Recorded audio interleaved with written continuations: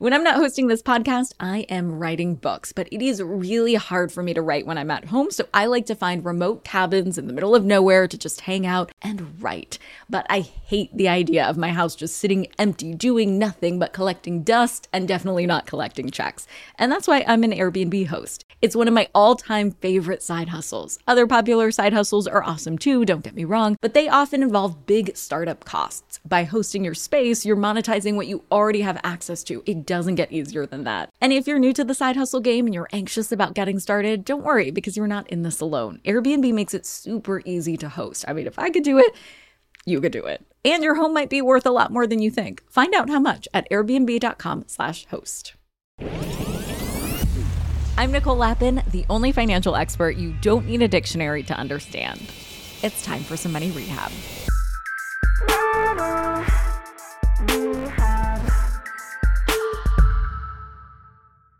A couple of years back, a friend's grandmother died, and a new family mystery was born. Now, Bubby, that's the Yiddish word for grandmother, was a 96-year-old Jewish woman. She had lived through the Shoah, and she had seen currencies be created and destroyed.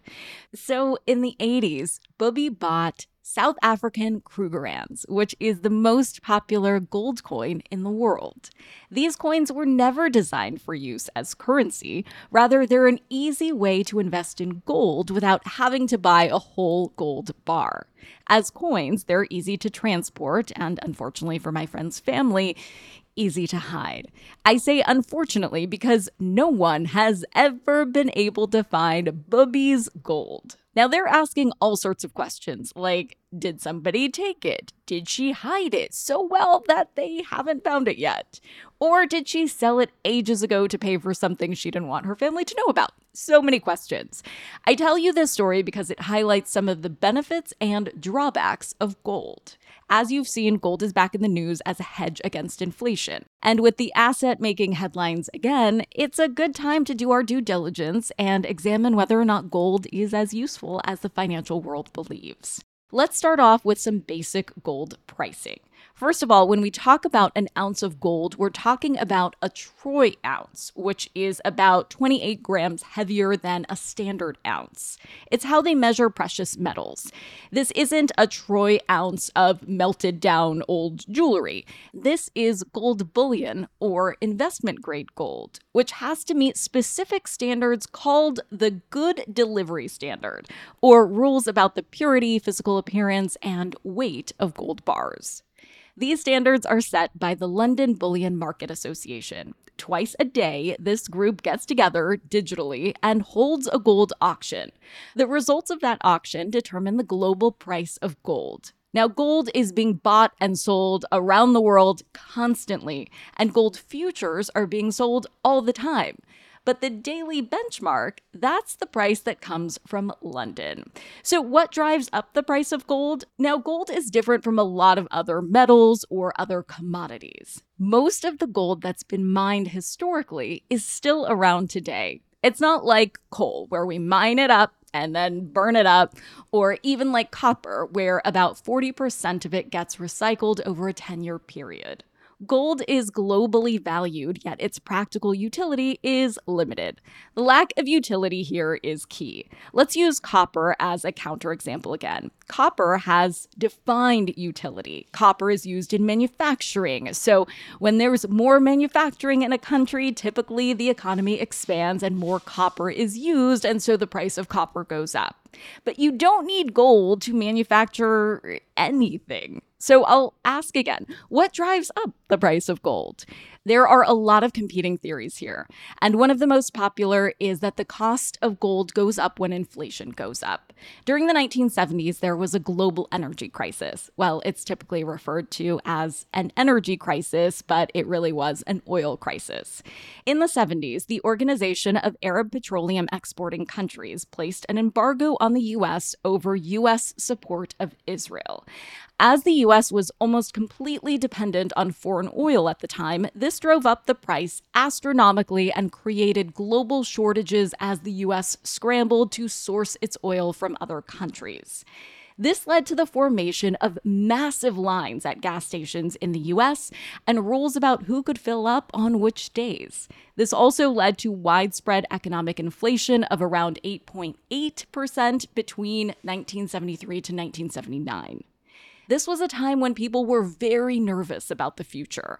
However, during this time, annualized gold returns were an incredible 35%, which gave gold a reputation as being a brilliant hedge against inflation.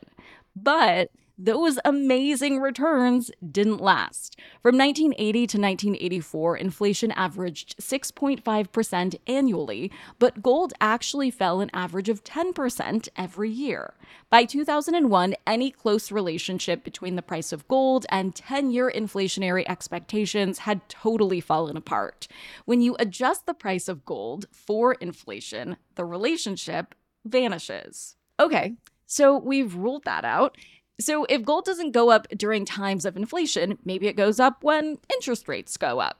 But when you overlay the change in price of gold with the 10-year treasury yield, which just FYI can be used as a proxy for interest rates, the relationship between the 10-year yield and the price of gold falls apart by the early 2000s. In fact, when you look at the returns on gold adjusted for inflation, you would be better off buying those 10-year treasury notes.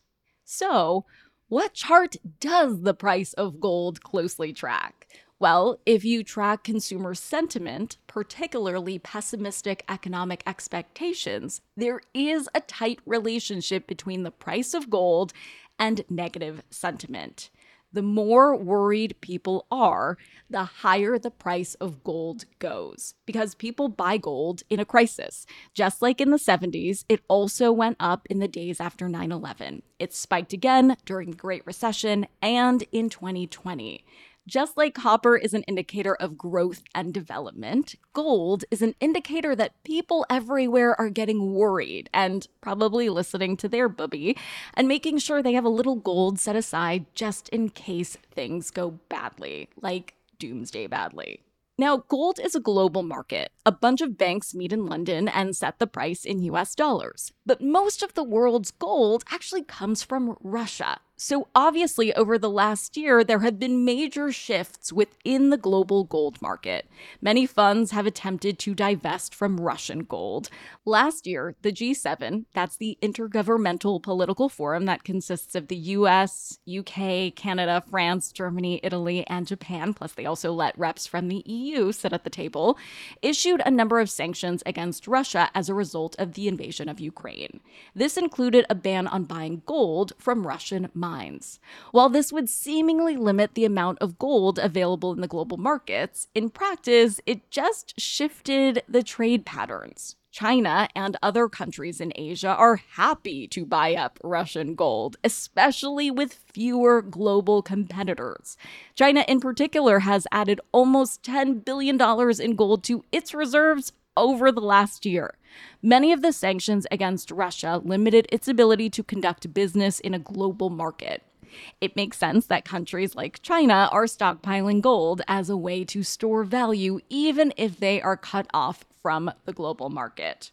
So here's the best way to think about gold.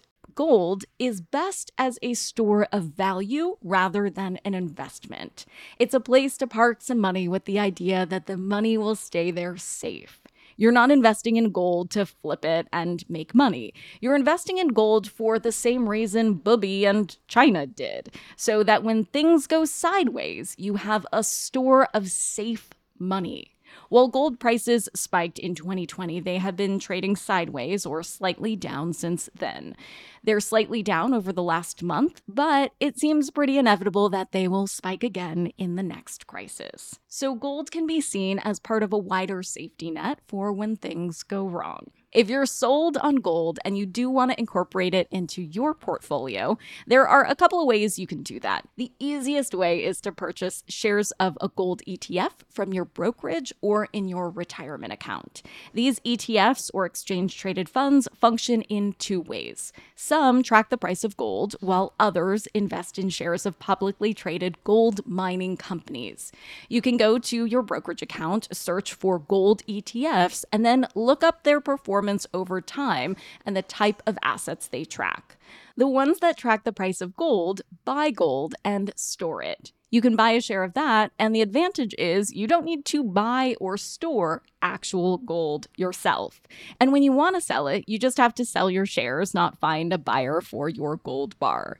Generally, I don't recommend investing in individual stocks, and buying shares in a gold ETF that owns shares of gold mines or gold mining companies is a way to benefit from the rise in the price of gold without actually buying individual shares. Again, this is a far more liquid way to benefit from the rise in gold prices without keeping or hiding gold bars or coins around the house.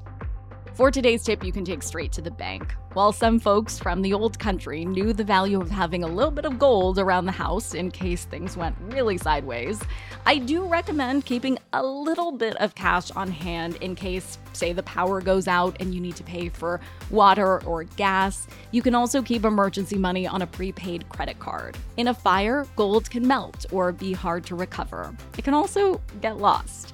But if you keep some of your emergency funds on a prepaid credit card, you can call the company and have the card replaced in case of an event like a fire.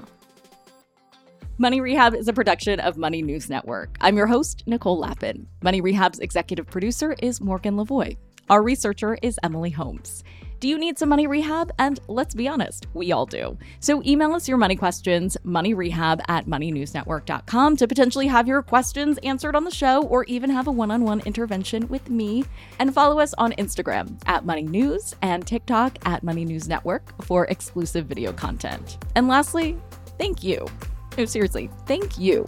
Thank you for listening and for investing in yourself, which is the most important investment you can make.